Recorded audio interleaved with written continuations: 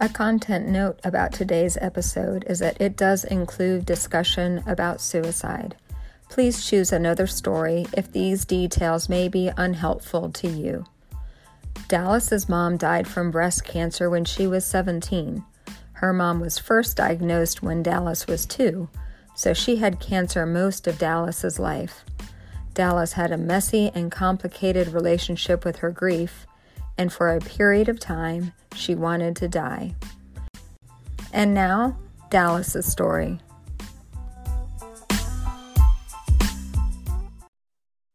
Hi, this is Beth, and welcome to the Daughters Without Moms podcast. Today, I have with me Dallas, and Dallas is one of the people that I met online when I put a post out about asking if people would be willing to share their stories. And so she has graciously agreed to share her story with us today.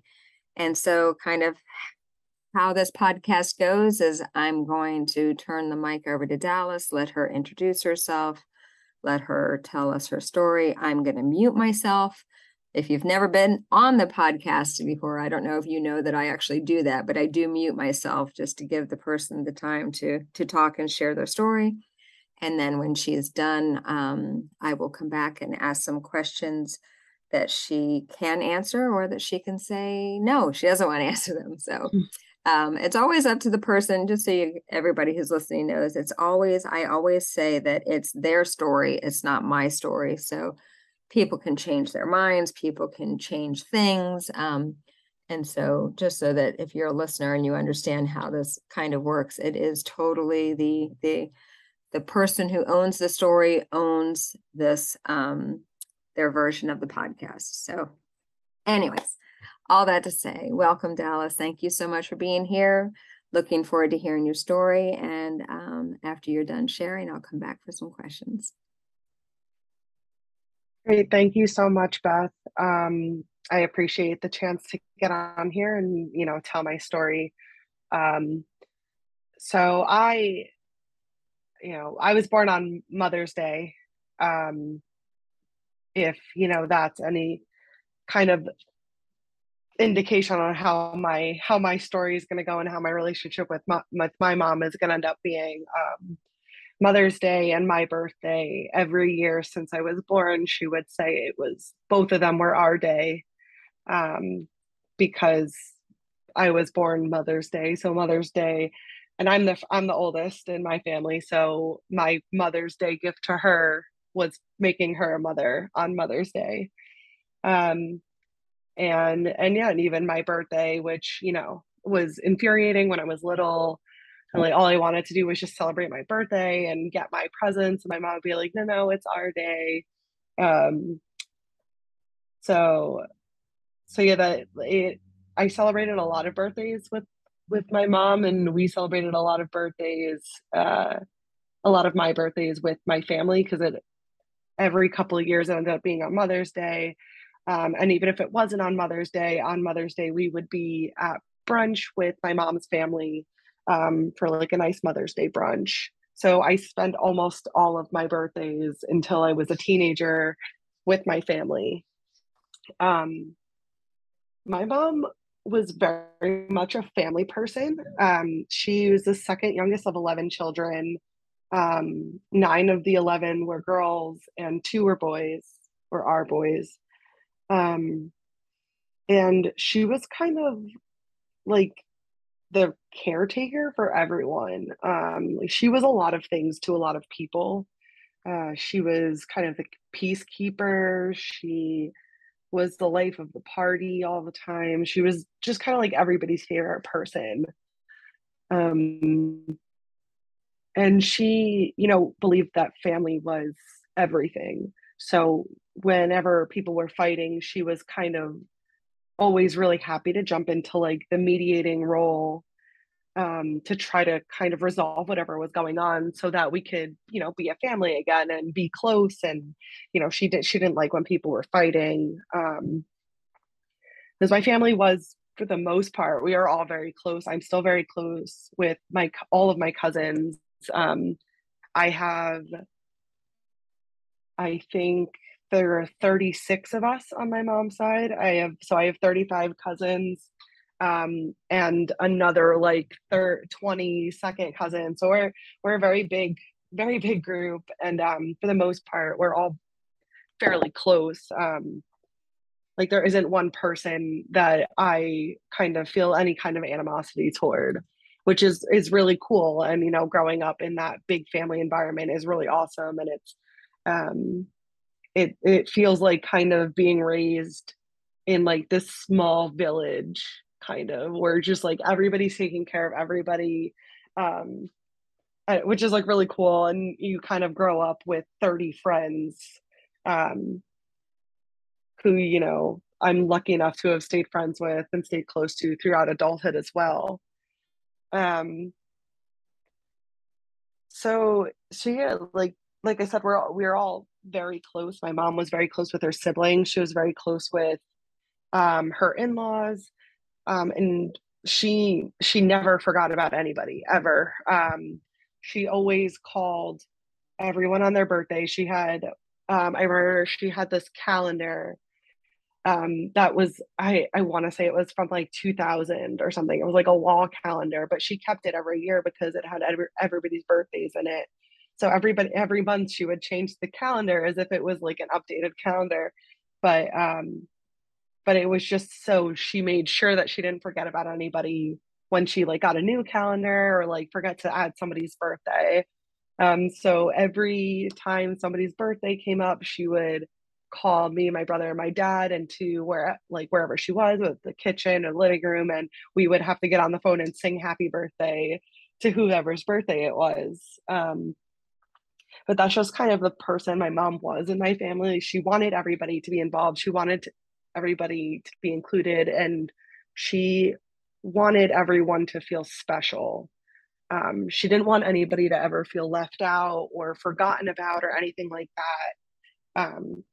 She was just like really like such an incredible person.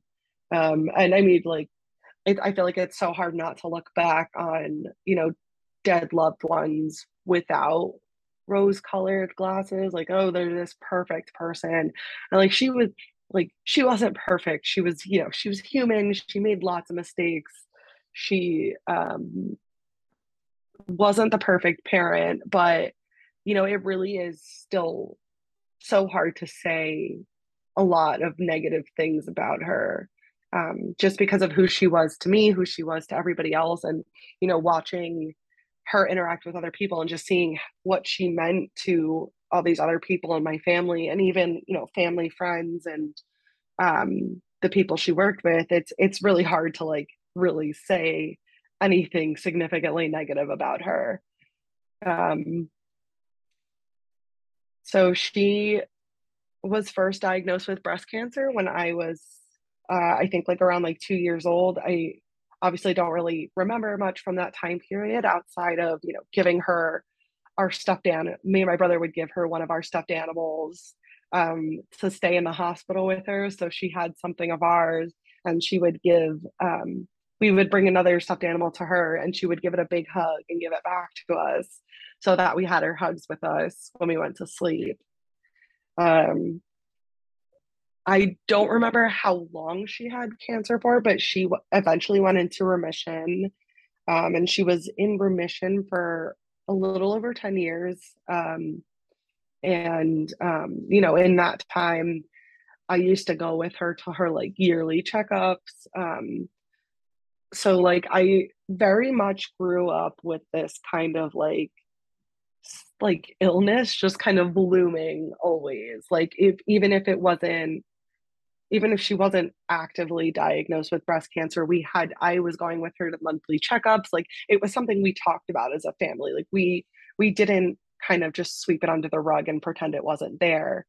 Um, so like when I first started going to school, like I kind of just assumed everybody's mom had cancer, and my mom had to shave her head because she would have lost her hair with the chemo. So I thought like everyone else's mom was supposed to be bald too. And, there's all these things that I thought, going into school. And then I meet other kids, and I have play dates, and I'm meeting other moms, and I'm like, oh no, they're not sick. Like um, why is it my mom? And when I was young, my godmother was also diagnosed with breast cancer. My mom's oldest sister was also diagnosed with breast cancer. So I had a lot of cancer going in the family. Um, so yeah, it was hard to like look at other families and not feel confused as to why they didn't have the same kind of incidence of any kind of cancer that my family had. It was really weird, and I don't know if I ever met anybody while my mom was alive who had a mom or a dad or a parent or close family member other than like maybe a grandparent that had cancer. So it was a little strange, a little isolating, like interacting with people outside of my family because I didn't really know how to talk to people about what was going on with my family because I knew there was just like not really any kind of meaningful way that they were going to be able to relate to that. Um, so yeah, it was a little strange. But it was much easier when she went into remission because, her hair grew back. She's healthy. She's not going to doctor's appointments anymore. She's not going through chemo. Like, um, there's nothing really happening other than those yearly checkups. But then when a, I think it was like the end of my sophomore year of high school, she relapsed. And a year later, um, we found out that they had put her on this kind of uh, lighter treatment, something that wasn't as aggressive. And we found out a year later that that treatment wasn't working and that she would have to be put on like a really aggressive chemo. So this summer, going into my senior year, she was on that really aggressive chemo, and I had just gotten my license and I got my first job. Um, so I kind of, once it started getting really bad and she couldn't like move around or go places or really do much of anything, I kind of took over as a caretaker. Like my dad worked every day. And my brother, I have a younger brother. He's a year younger. He was actually born on Father's Day, which was like such a fun thing that happened. Yeah, he was born on Father's Day the year after I was born. So we're Irish twins, 13 months apart. Um, but he didn't, I had just gotten my license, so obviously he didn't have his yet. And so he had to go places, and my dad's at work Monday through Friday, and he was working um some like pretty long hours. So, when my brother played football in high school. So when, late July and August came, he needed somebody to take him to and from football practice. So I had to be that person because my mom couldn't drive. And, I was taking him to hang out with his friends and, um, kind of just being like the chauffeur and caretaker for the summer. Just like, making sure we had groceries so he could eat, making sure that um, he had spending money if he needed it because he didn't have a job at the time. Um, so yeah, that, I have like a really complicated relationship with that summer. Like there's, a really big part of me that hates that summer and will not talk about it in almost any frame of mind. But then there's a part of me that's really, really grateful for the way things worked out that summer because I got to spend a lot of time with my mom that I wouldn't have gotten to spend otherwise since she couldn't work.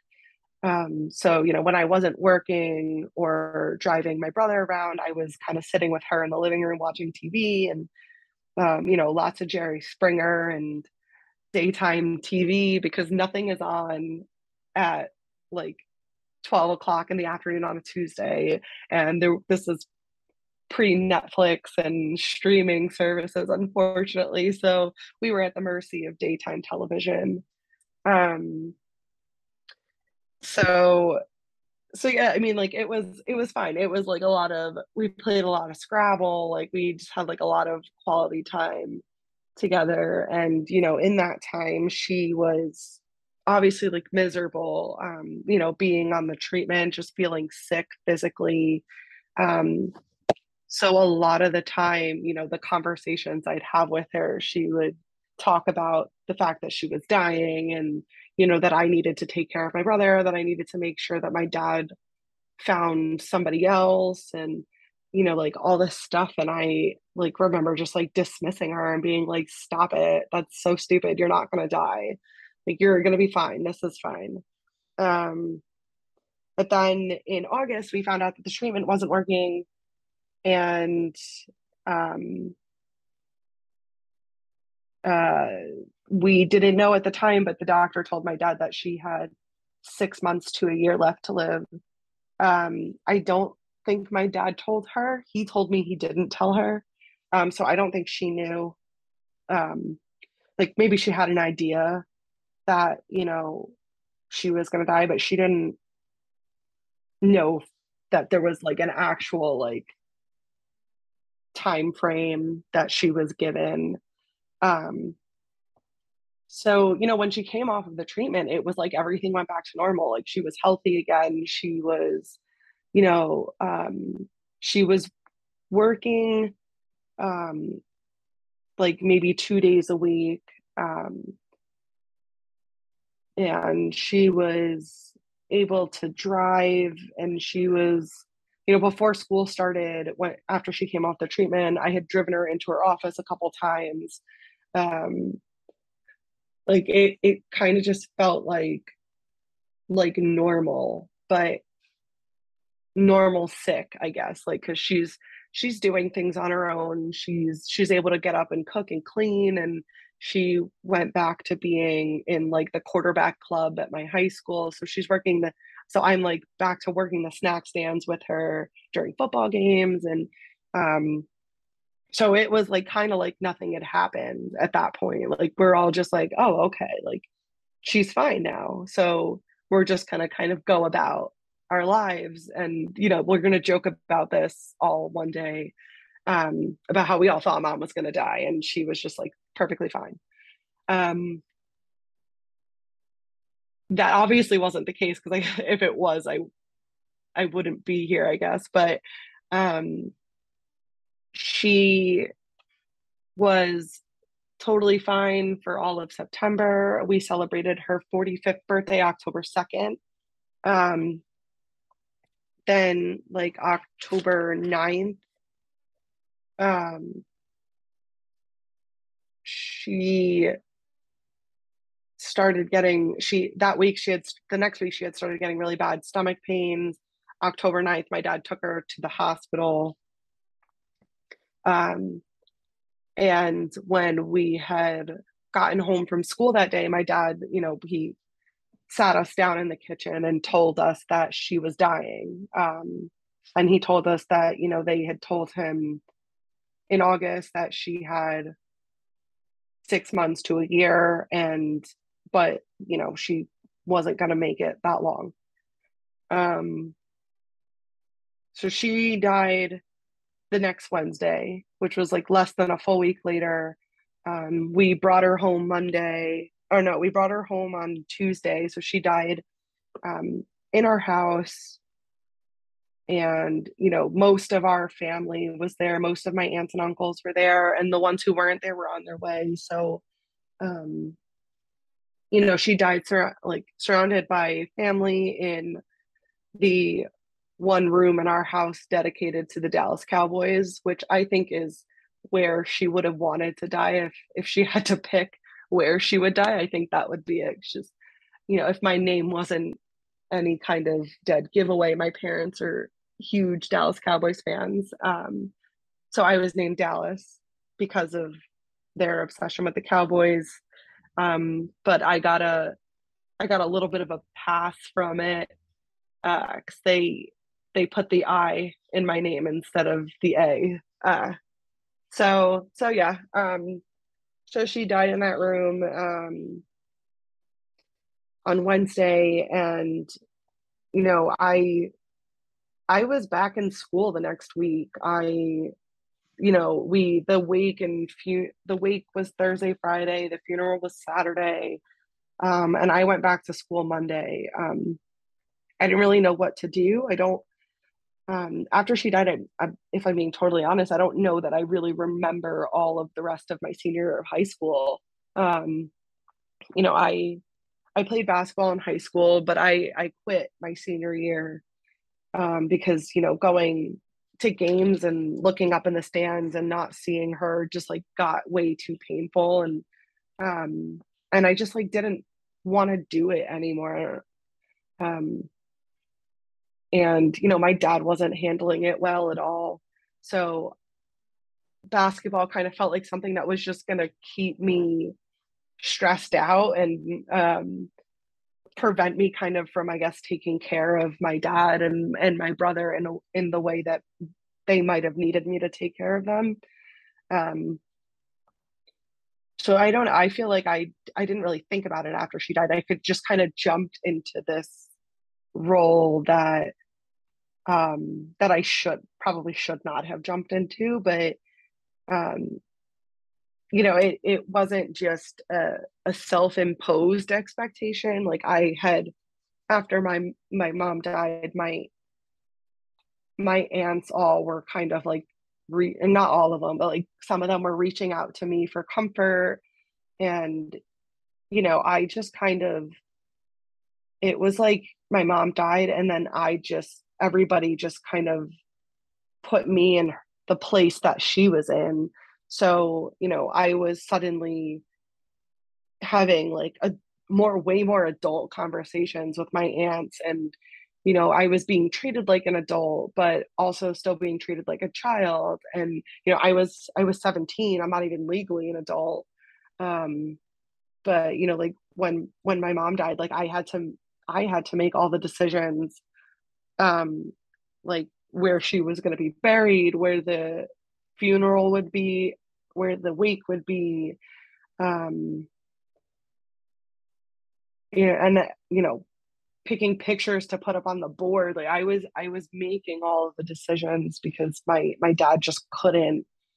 um so that just kind of continued. I was just kind of being that person for the rest of my senior year, and that's really all I remember about my senior year of high school, is just like feeling like I needed to take care of my dad, make sure that my brother was not necessarily like take care of my brother in like a parental way, but just make sure that he had what he needed. Like just make sure there was food in the fridge, make sure um, there was somebody there to give him rides places.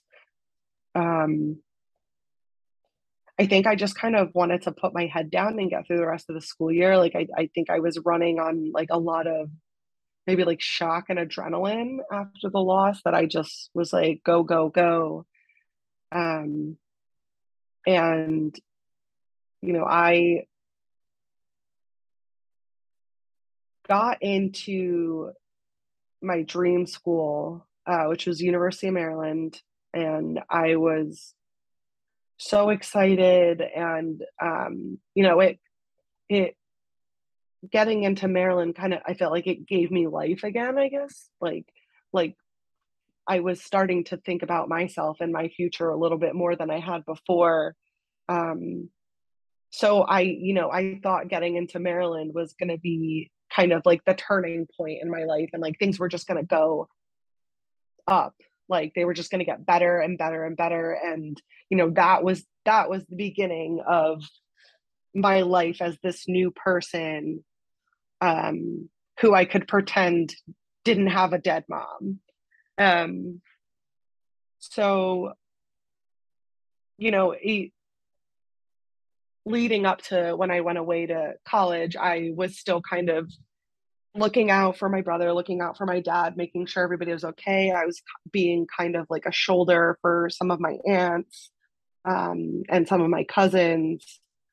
And um, then when I went away to school and suddenly there was nobody for me to take care of there, I just had no idea what to do.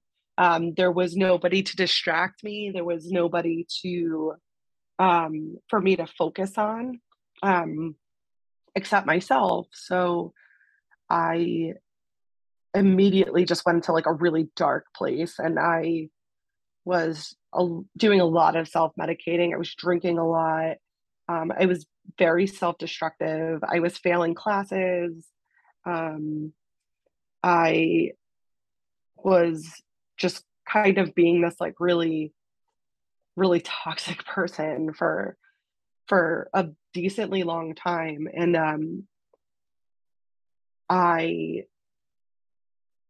didn't really know what was happening with me. I didn't know that it was grief. And when my dad had started dating again my freshman year of college, so it had been like just maybe around a year that my mom had passed away, and he started dating again. And um, my dad is a very avoidant person. Like he just like kind of doesn't want to talk about it. He doesn't want to like he doesn't ignore the fact that she ever existed, but if it gets too messy, he just kind of doesn't want to be involved at all. So, I would call him while I was at school, and I'd call him crying, and I would, be like, I just really miss mom. Like, I don't know what's going on. Like, I don't know why I just feel all these things.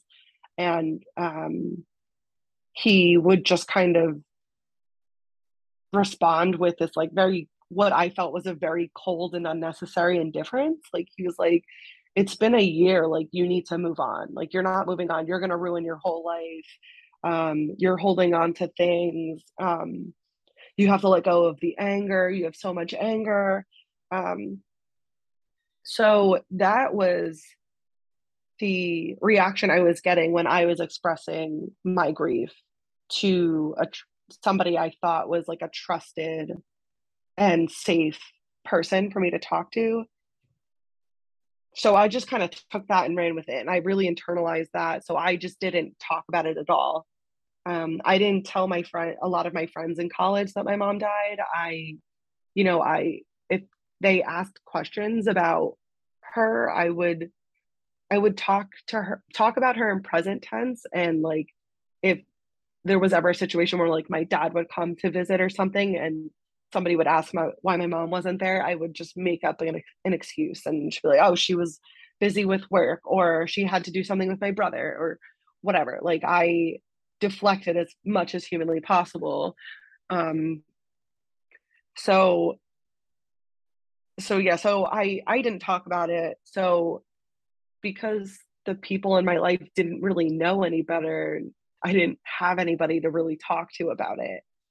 Um, and in March 2012, um, my godmother died also from breast cancer. So, when I went through that, it was a lot of the same feelings kind of bubbling up to the surface, and all of the messy things that I was trying to avoid. And I tried to make my cousin, my focus, so that I could be distracted.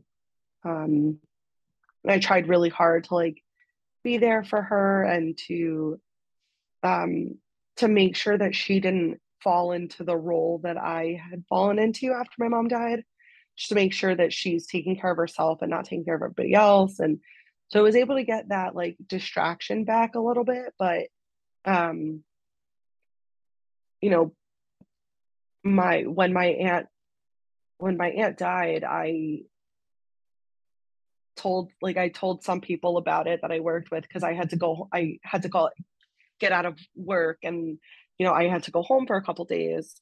So um so it kind of spread around that this had happened. Um and then like that's when I started telling people that like my mom was dead. um like I had a my mom's name is Joanne, and I had a necklace that said Joanne. And like I remember people asking me like if my name is Dallas or if my name is Joanne. um and I would 100% of the time just like kind of come back with some sort of like joke about it, like say something along the lines of, oh, Dallas is just like, or Joanna's my stripper name or something like that. Like just joke about it to deflect from the fact that it was my mom's necklace and I just didn't want to talk about it. Um, so yeah, so once my aunt had passed away, like people like I started telling people about my mom also. And um that summer I got an apartment with some friends and I decided to live on campus or right off campus. And I thought that I would be better not going home. I thought that going home was going to be bad for me, just because of the way that my dad treated me with my when I was upset, and the fact that he had this new woman in his life who was um, she was not nice. I don't remember anybody in my family liking her at all. Um, like when they broke up, my dad went to me. He was like, "Why didn't you tell me that nobody liked her?" And I was like, "I tried to tell you so many times that nobody liked her, but you didn't listen to me because you thought that I was just saying that because I didn't like her." Um, but no, nobody liked her. And like being in the house, when she would stay on weekends, and being in the house was like becoming like really stressful for me because of that. And I remember telling my dad during winter break, right after they had started dating. Um, so it was like maybe December in 2011. I told him that I was really uncomfortable with her sleeping over because I didn't know her. I had only met her once when I came home for like Thanksgiving, um, and I was just like really not comfortable with her staying the night. So he was very understanding, and he spoke to her about it. And then she took me out to dinner and was like, I don't know who you think you are, but you can't expect me to take steps back in my relationship with your father just because you're not comfortable. Um, so that was kind of it for me with her. I was just like, no, I don't want to be home. I don't want to be in a situation where I getting confrontational. I am not a confrontational person. I don't like fighting with people. Um, I also think, generally speaking, I'm a very easygoing person, and it takes a lot for me to like not like somebody. Um, and I just did not like her. Like I tried to give her the benefit of the doubt. I cannot imagine how um, complicated it must be to come into a situation as a significant other, um, where the previous significant other died. It's not like a divorce situation. They're not still around, like they're gone. And there's kids involved. Like, so I tried giving her the benefit of the doubt because I am sure that's not an easy situation to just kind of walk into. But she was, yeah. So we didn't like her. So I was like, I'm gonna stay in Maryland for the summer because I don't want to go home. And I got a job on campus, and I was staying in the apartment by myself, and I was really excited about it because it was like, I this is me being an adult. This is great. But a month in, I was so deeply depressed and so lonely and so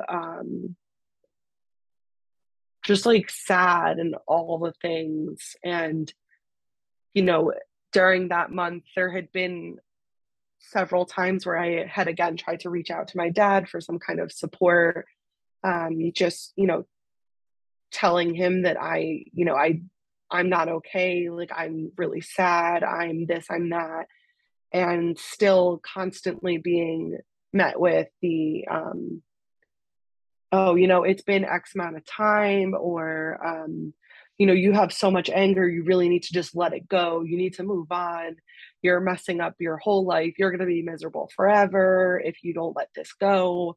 um and I didn't really understand it because I initially had felt like what I was feeling might have been normal given the circumstances. Like, nobody knows what to feel when a parent dies, and nobody tells you what you're gonna feel. And back then, there weren't really any resources on grief, so I had no idea what I was what was supposed to happen after she had died and what I was supposed to feel. And um, when I first went away to college and I started feeling all these like really deep, like negative emotion, or not negative emotions, but like all these deep emotions, like this deep sadness and this deep um anger, and that like hole that you feel like in the pit of your stomach, when you think about all the things you're not going to be able to do with this person anymore. I At first I thought that was normal. I was like, this is probably just what this is, me grieving. But I had talked to my dad, and my dad had just said it so many times that I really internalized this whole like, why are you feeling this way? You're not supposed to be feeling this way. um so I thought something was wrong with me, and I thought that the only way to fix what was going on in my head was to end my life. And I had every intention of doing it. Um, but I guess as fate would have it, a friend decided randomly that day to just come like visit. He was in the area and he had a key to my apartment, and he came to visit. And he walked, I heard the door slam, and it kind of just like knocked me out of this like trance that I felt like I was in, this just like numb trance where I was like, this is it. There's no way for me to not feel this anymore, because this is not a normal way to feel. And there's no way for me to fix this, because I don't think I can let it go like everybody's telling me to do. I can't be happy. There's something wrong with me. There's something wrong in my head. And the only way for these thoughts and these emotions to go away is if I also go away, if I am also dead. Um, so yeah, he like, I heard the door close, I kind of snapped out of this trance. And when the gravity of what I was about to do kind of like hit me, I just like completely broke down. And I talked to my friend, and I confided in him. And he we had, it was a very scary moment. I'm sure it was a really scary moment for him. It was a very scary moment for me. um and it's so crazy to like look back and think like, right now I'm a lawyer living in Brooklyn. I work in a job that I love. I am married to my best friend in the entire world.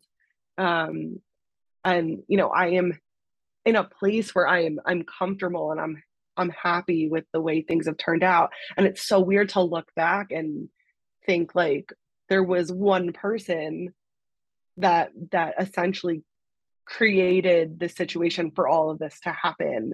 And without that one person, I don't know if I would be here right now. Um, and I think a lot of that is because of just kind of the lack of resources that were available, and the lack of meaningful support that I was getting, or that I felt like I was getting. Because my aunts and my cousins, they were there for me, and they supported me. But um I don't think that anybody, like much like me not knowing what to do and what to feel, I don't think anybody else really knew what to do with me and my brother. um but which is totally fair. Like, how can you know? But nobody really asked like how they could support me in a way that was better for me, and I didn't know better. So I didn't know that advocating for myself was even an option, because I didn't even really feel like I knew what I needed from other people. And looking back now, I can say all I needed was for somebody to just tell me like, you're okay, this is normal, like you're fine. um you know Everything you're feeling is normal, everything you're feeling is grief, everything you're feeling is valid. Like, you do not need to shove this down. You can talk to people about it. Um, but my dad is pretty old school in that he has the kind of uh, keep it in the family mentality. So like, if all issues in the family need to be resolved in the family, and they shouldn't be discussed with people outside of the family, which to an extent I understand, but that really did a lot of damage. Because obviously I had one parent who kind of really deeply ingrained that kind of ideology in me, and my other parent who had passed, who was all about family. Like her family was her whole life, and she would do anything for family. So you know that was just kind of indoctrinated like into my life. Like I thought that that was the way I needed to kind of exist also. It was just like anything that happens that has to do with your family, you don't talk to other people about it, you talk to your family.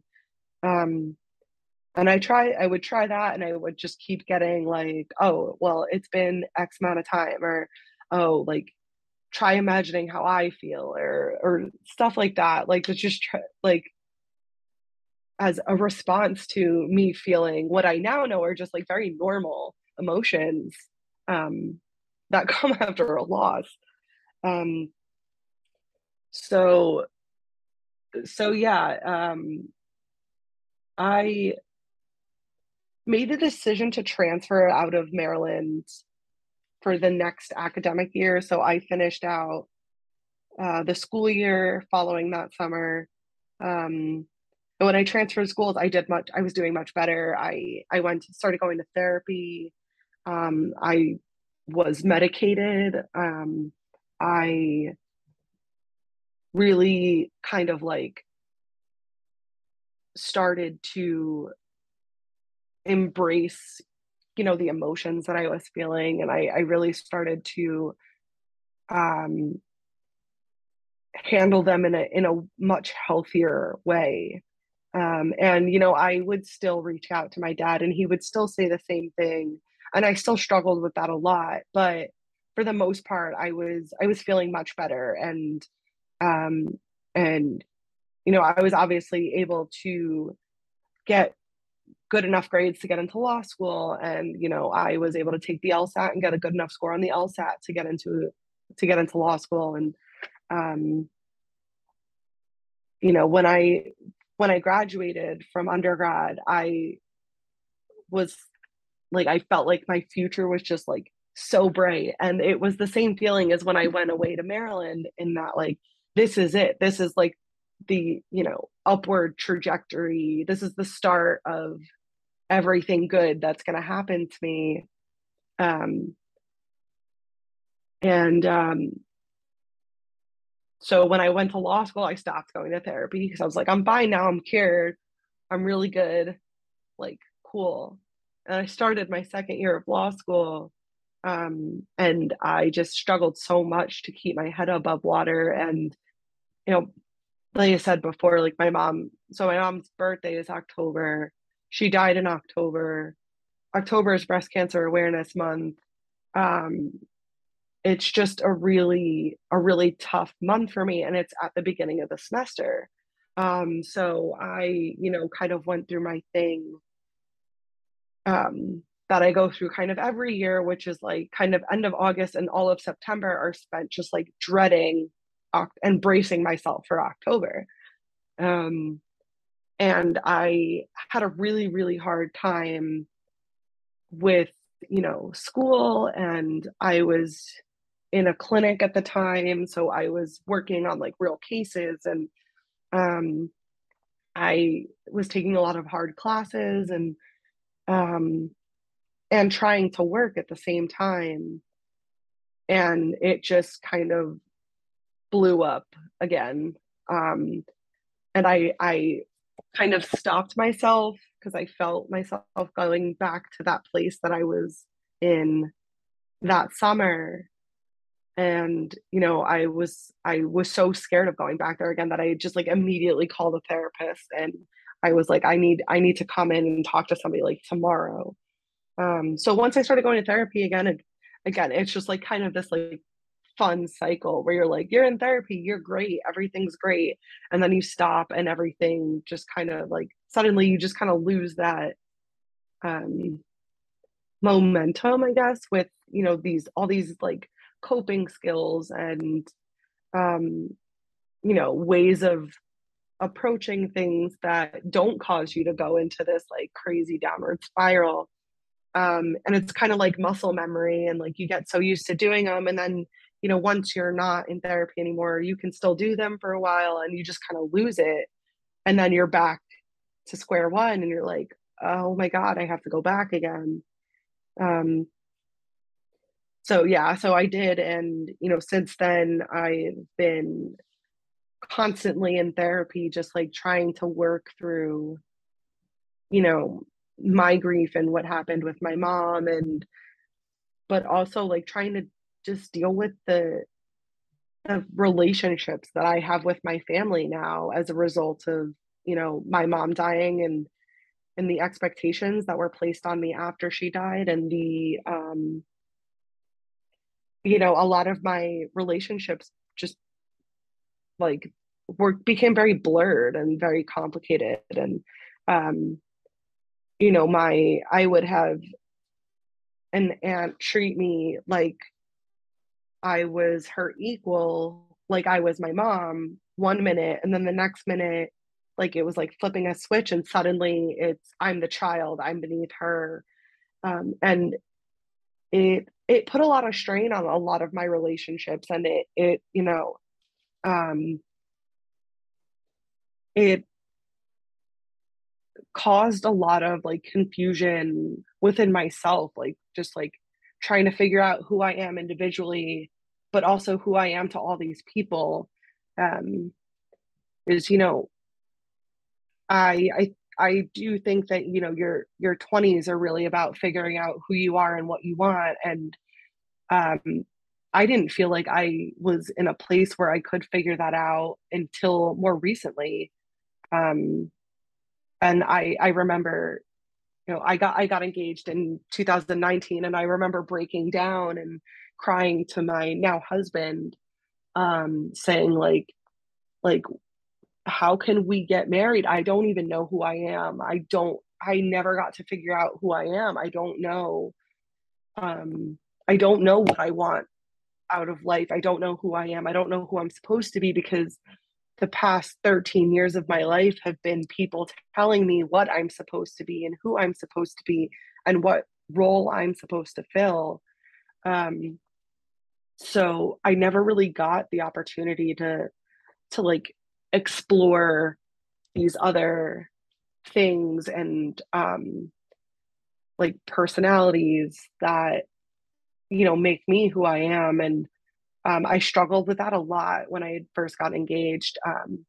And then the pandemic hit, and I had more than enough time to figure out who I was. Got laid off from my job for 4 months. So I was just sitting like in our small apartment while my husband would work in the living room. I was sitting in the bed all day, which, for somebody who kept themselves busy like constantly since my mom died, I had not had more than maybe a week where I didn't have something to do. And now all of a sudden, I don't have work.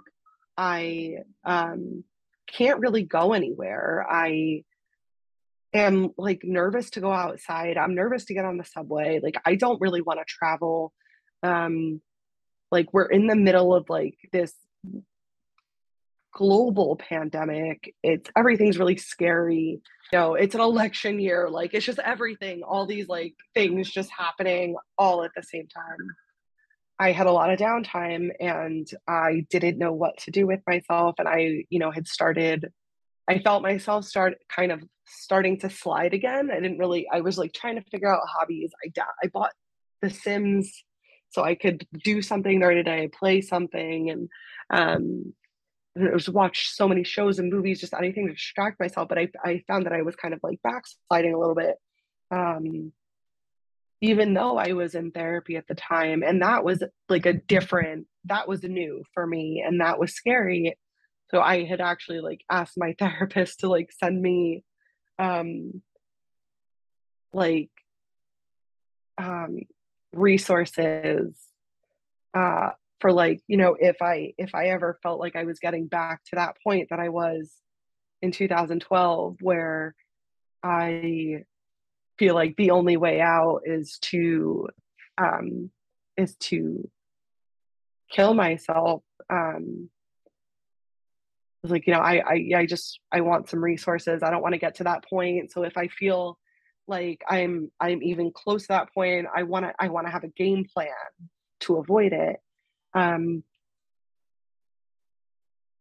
so I had her send me like phone numbers, like um, inpatient facilities that I could call.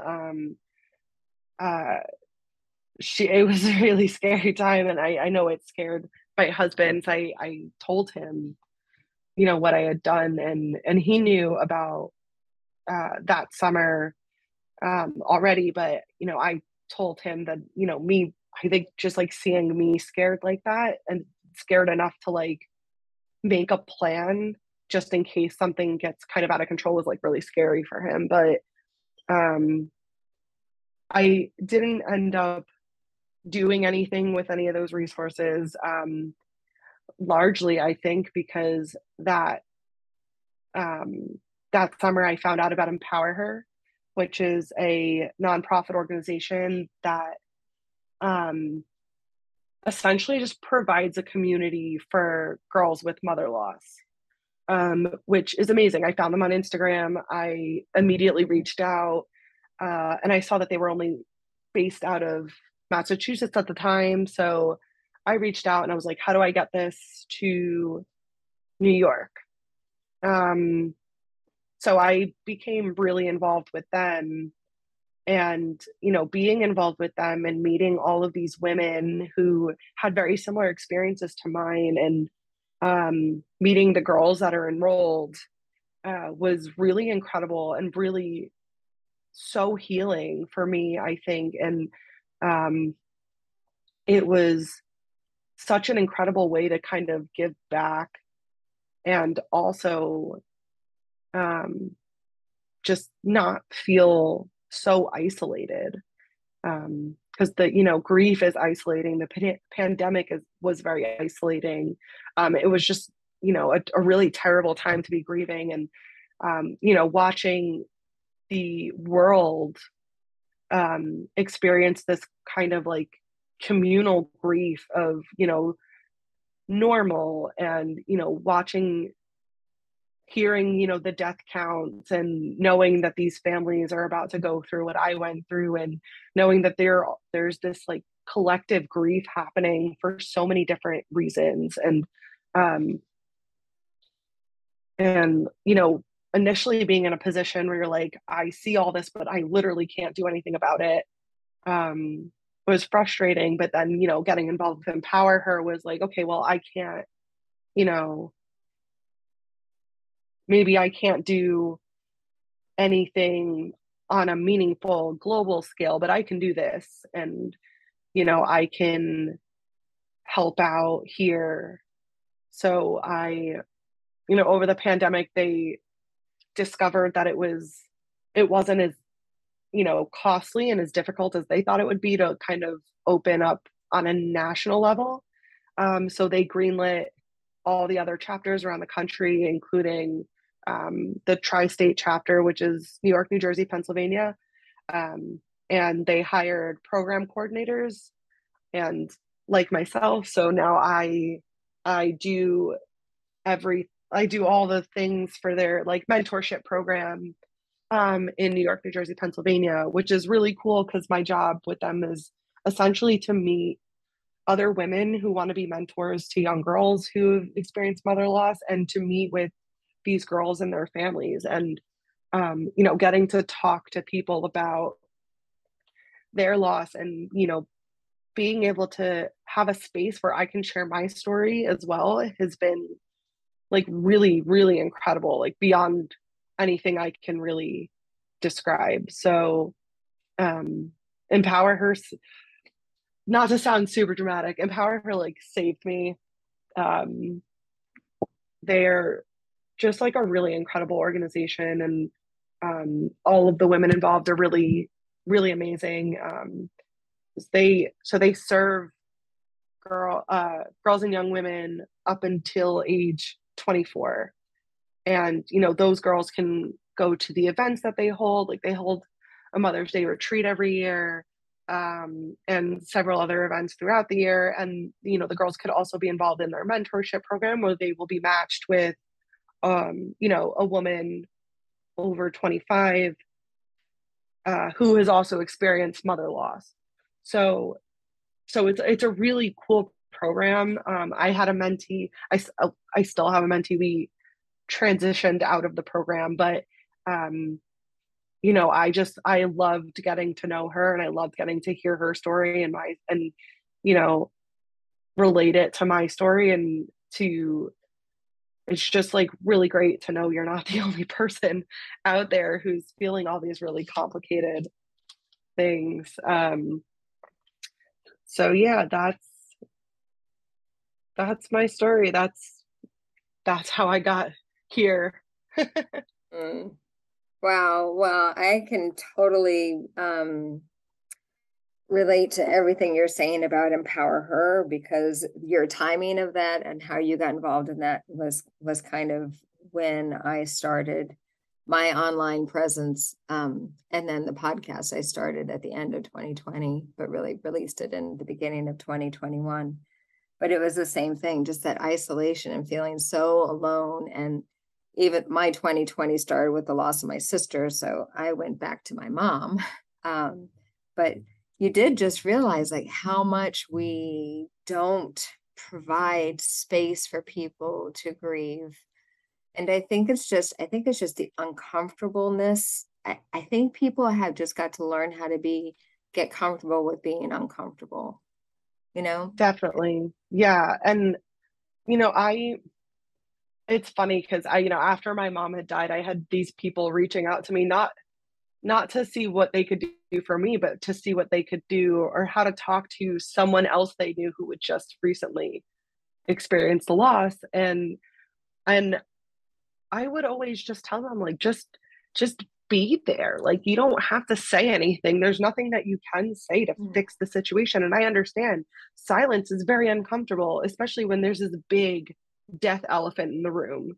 Um, it's a weird thing. And, the best that anybody can do is just accept that. Just Mm. accept that you don't know what to do, and be okay with that. And just, you know, offer them the space and the shoulder when they need it, because they will need it, whether they come to you initially or not. Like, that's, I think, the biggest part of kind of coping with grief and grieving itself, is being able to express that grief in a place that is safe and comfortable for the person who is grieving. Because if you don't have that safe place, then you don't really have an outlet there. And if you don't have an outlet, then you're just pushing it in, and it builds and it builds and it builds, and it doesn't end well. And so it's it's frustrating to talk to people who haven't experienced this, because they're almost always at the mindset of, I don't know what to do, so I'm not going to do anything. And you're just like, okay, like, I get it. You don't want to say the wrong thing. Nobody wants to say the wrong thing. Um, but it's so important, and it can be like, you could save someone's life by just being okay with the fact that you're not always going to say the right thing, or you don't know what to say. Just being okay with physically being there for somebody who's, grieving. Mhm. Mhm. I'm not going to get it exactly right, but I think her name's Pema Chodron. I think she was like maybe a Buddhist monk or something like that, but she had this quote that said something about coming to a dark room, like somebody sitting in their darkness, and learning that it's not my job to turn on the light for you. It's my job to sit in the darkness with you. And that's, is such a good kind of metaphor and visual way to think of, like, we'll find the light on our own eventually through however, because each individual person's process is so different. But just come sit with me, you know.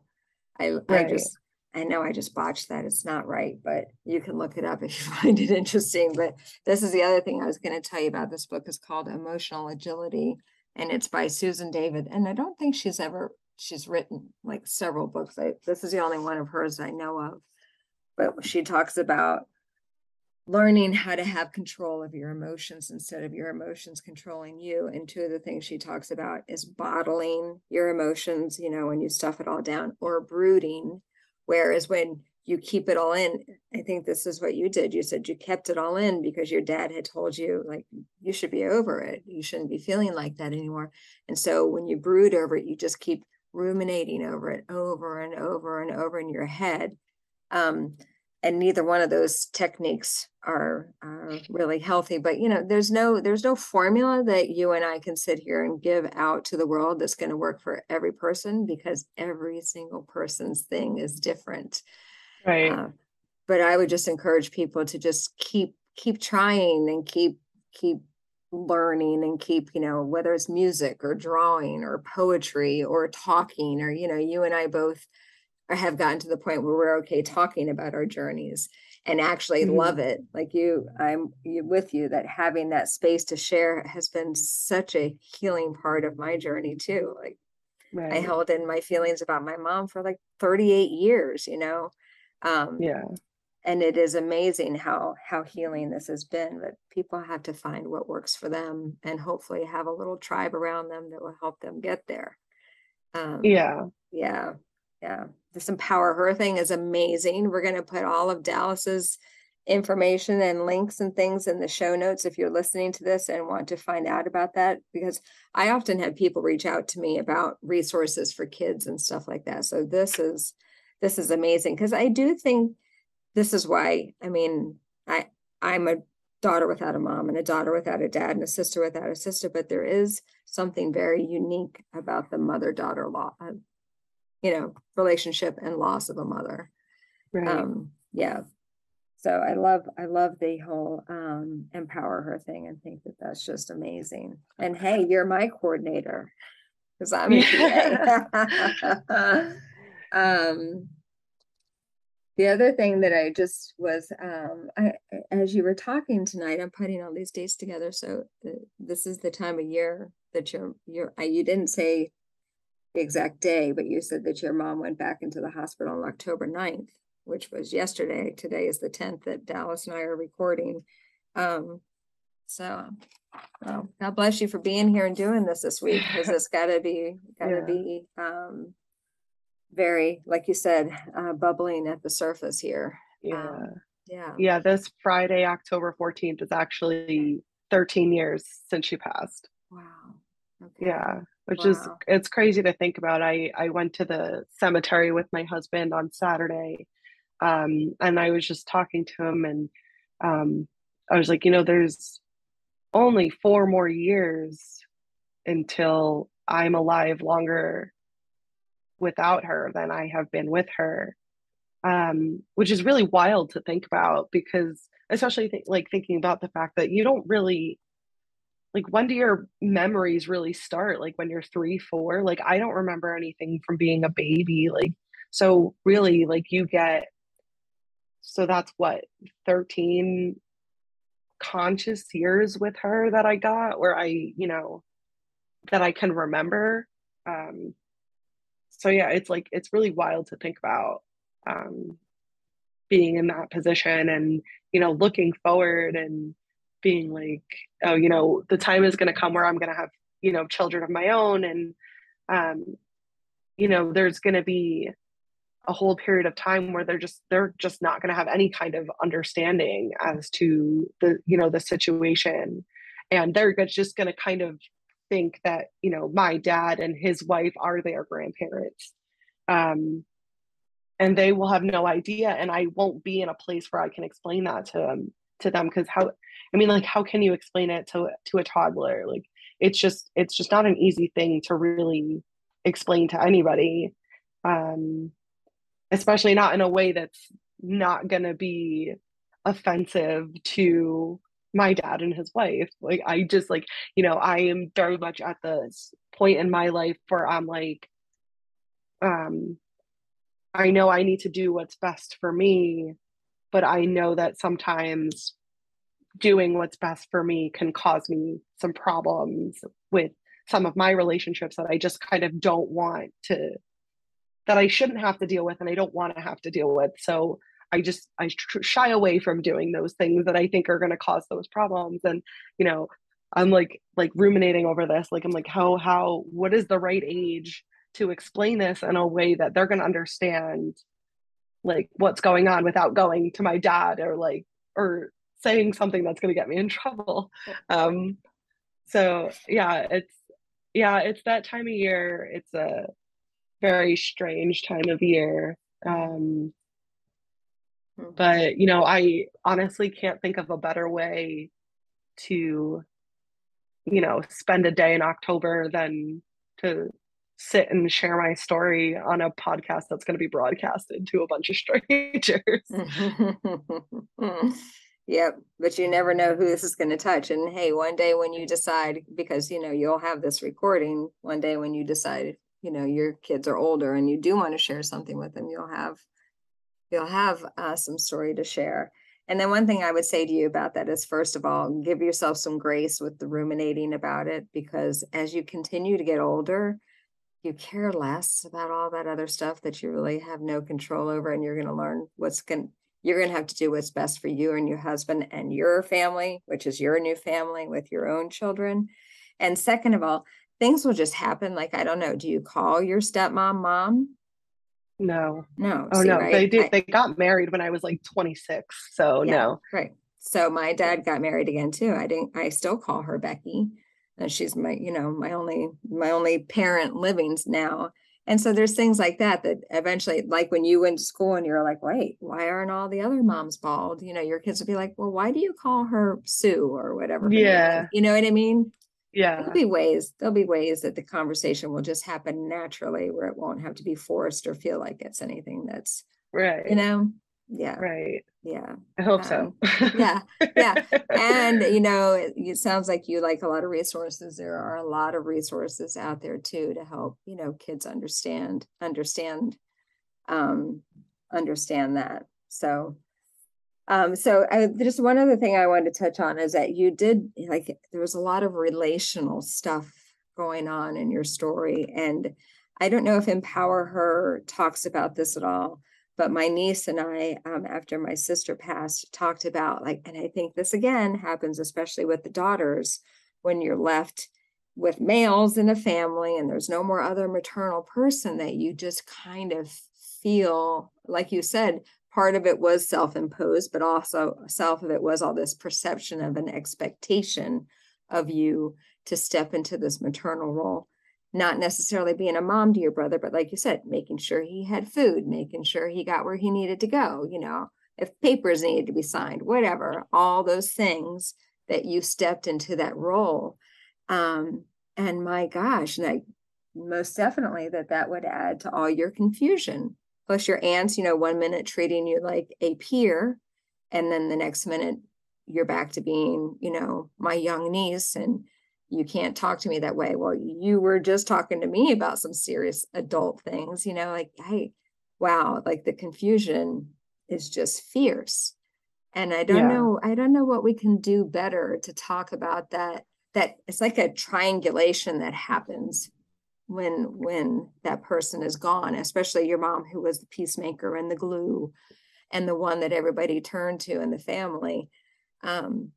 It's a big hole, and how we allow families to readjust to that hole without a remaining daughter feeling the need to fill it. Right. You know? Right. Yeah. I think it's a really complicated uh thing for everybody involved. And, I love my family to death. I don't hold it against them for Right. kind of treating me the way that they did. Like I can totally understand, just because they, the hole that she left when she died was massive. Like it was like all of the relationships in my family have just not been the same since my mom Mm. died. And to see it like so obviously, as opposed to like hearing when I'm a kid like, oh, your mom keeps us all together, blah blah blah, and then to like actually see it in action and see everybody kind of just like fall apart. um it was really really crazy. And um it's, I don't know what people can do to kind of prevent this from being put on someone it shouldn't be put on, because it is inappropriate to put me in that position. It is inappropriate to for my aunts and uncles to be speaking to me like I am their sister or sister-in-law. um and but like on the same, in the same sense, I can understand how, a loss that's that significant, like you just don't know what to do. um so I don't know. I think honestly, I think the only way to really prevent that from happening, or at least to prevent it to the extent that it happened to me, or that it happens like in like to more severe extents, is to like really be able to actually have a conversation about it. Mhm. um which is also hard, and people don't, especially like nothing against older generations, this is just a generalization, but the attitude toward these kinds of conversations is way different with my dad's generation than it is with my generation. And someone my age who was in my situation might, be like, hey, let's talk about this, I don't feel comfortable with this, and it just might not be received at all. And that also is scary. It's scary to put yourself in a position where you might be compromising like the relationships that you have left that are still really meaningful to you, um with a conversation like that is gonna get uncomfortable. And I think that that's why people might also shy away from having that conversation. That's why I never had that conversation. I never confronted anybody about anything like this. I just kind of distanced myself from it once I realized what was happening. um And like, and and you all, like you said, when you were in it, it kind of gave you like you were busy and you were doing things, and like because you lost that like caregiver role and you're confused about who you are anyways without your mom, that, maybe for a short period of time, it does provide, that's probably mostly a distraction, you know. yeah, But you're right, then putting yourself out there and perhaps risking the other relationships, that you're clinging to because your mom is gone. Yeah, you're right. It sounds like a great thing, but having that really hard conversation is most likely not something that's going to happen. yeah, And maybe bereavement counselors do it. I don't know. I talked to a bereavement counselor, but my relationship was with a sister. I wasn't left in that kind of. But as you were talking, I was thinking, there's books like What to Expect When You're Expecting.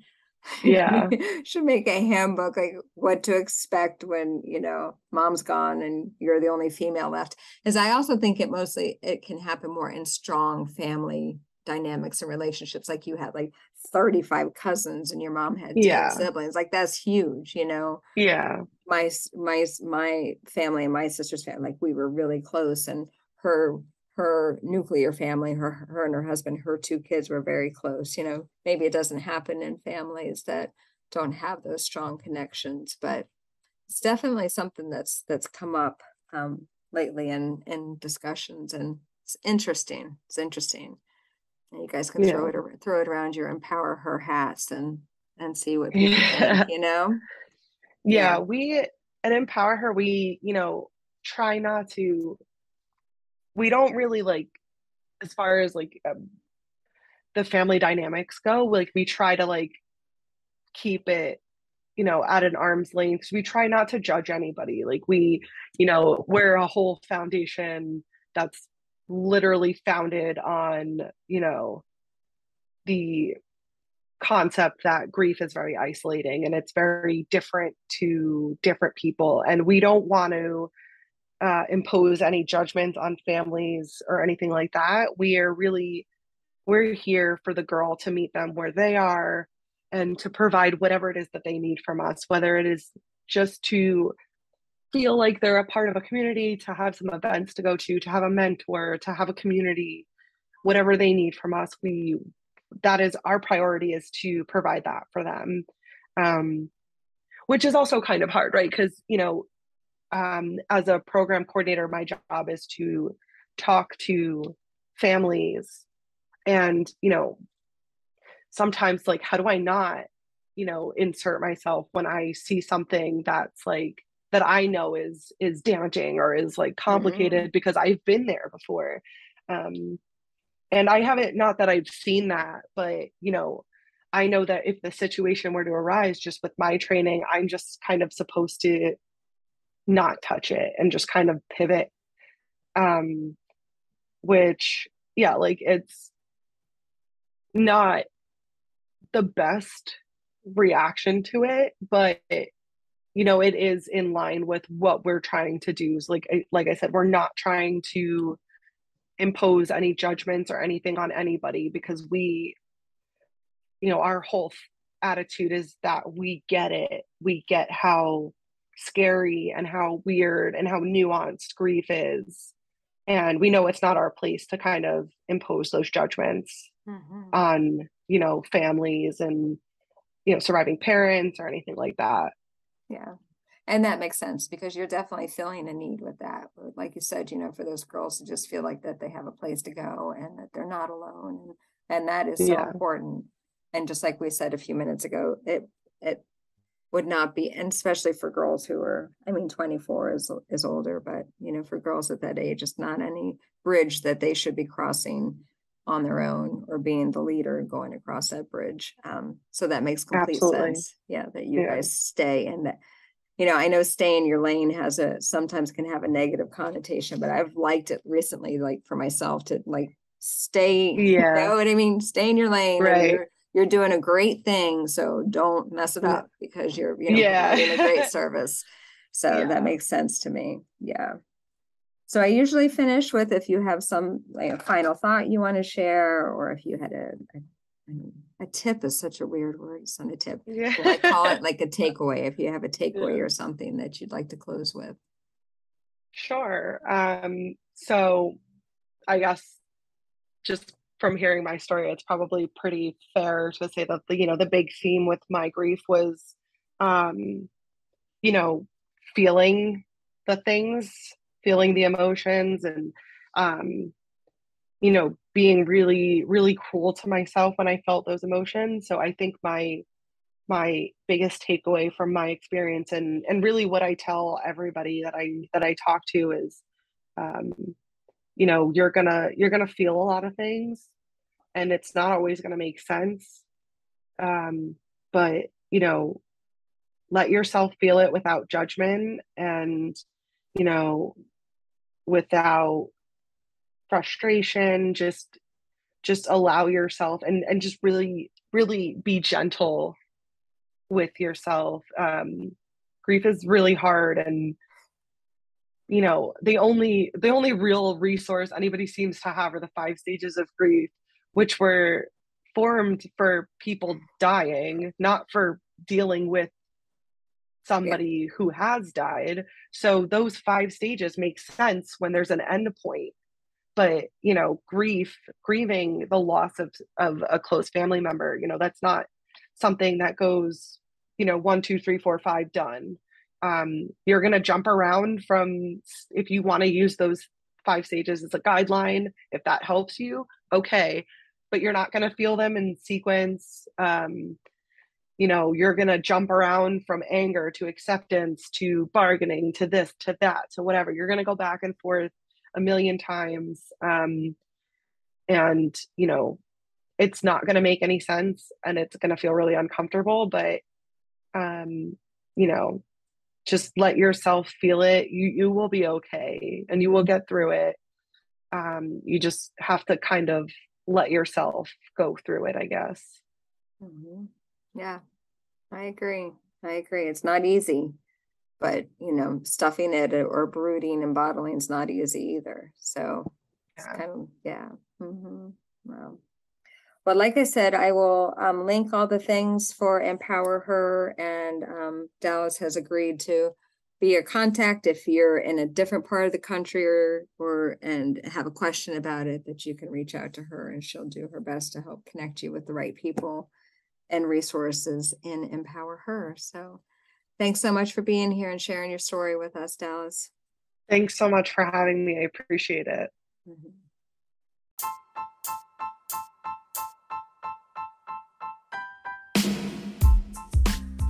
If you'd like more information on my thoughts about the grief journey, please visit my website, www.yourgriefjourney.com. If you'd be interested in sharing your story on the podcast, please send me an email to daughterswithoutmoms@gmail.com.